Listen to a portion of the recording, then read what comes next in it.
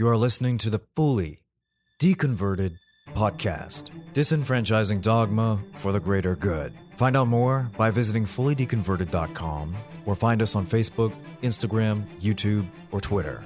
And now, on with the show.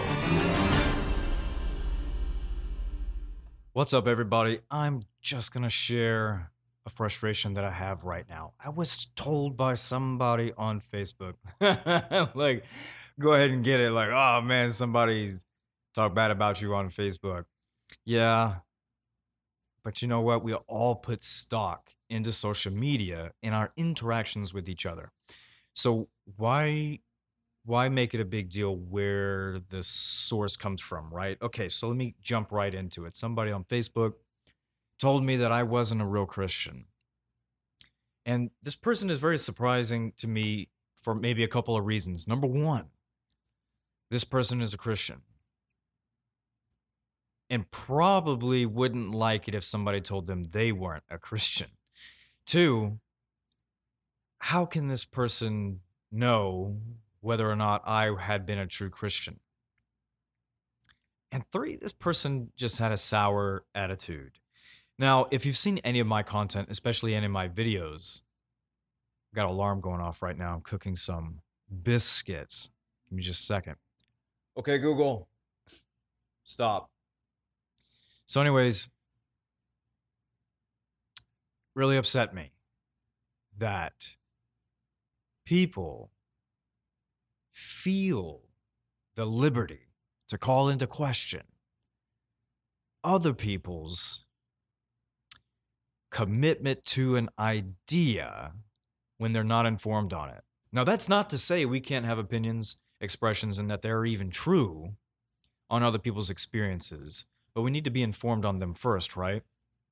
So what's the real issue here? The real issue ends up being that I'm in disagreement with this person. So sometimes we make what are called ad hominem attacks. And that's where we say, oh, everything you're saying is BS because it's coming from you. Rather than talking about the argument, we make an attack against the person.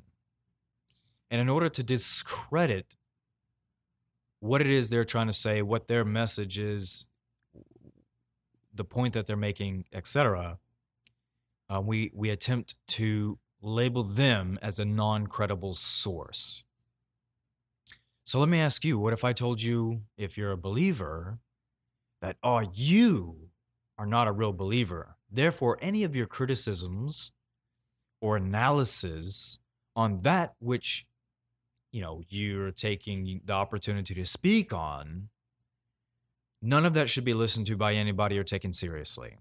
In fact, you should probably just leave and not engage on this issue again.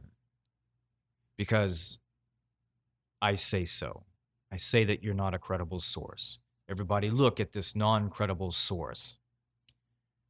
But is that how we create meaningful change?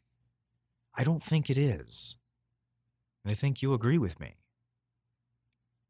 I think if we're all going to gather around in a circle and have a discussion, we need to listen to what the subject matter is. And the person presenting it, we're going to find out very quickly if they have substance to offer. And when people do offer substance, whether it stands in direct opposition to what it is we're presenting or the point of view that we hold, that shouldn't be a problem. The problem becomes when we refuse to engage in that new data that we've just been presented. Because it's that refusal which has, for the entire history of humanity, been the thing that oppresses us, destroys us, enslaves us. The Bible says, my people perish for the lack of knowledge. Who cares that a God said that? We all can say that. Imagine 1,000 years from now, if the human race has extended our lifetimes by 1,000 years, and humans live to be 1,000 years old because our medical research and technology enables us to do so. We will have looked back on the year 2000 and said, man, for the lack of knowledge, man, they perished when they were just babies. It's funny because this theme is actually found in the Bible, the longevity theme. So I'll leave that with you. What do we do when somebody says, I was definitely devoted to this idea? Do we discredit them or do we hear them out? And then when people offer criticisms and they're in direct opposition to us, do we engage with their criticism or do we reject it and attack the person? I'll leave that up to you. Hey, this is Aura El Avinu with Fully Deconverted. See you next time.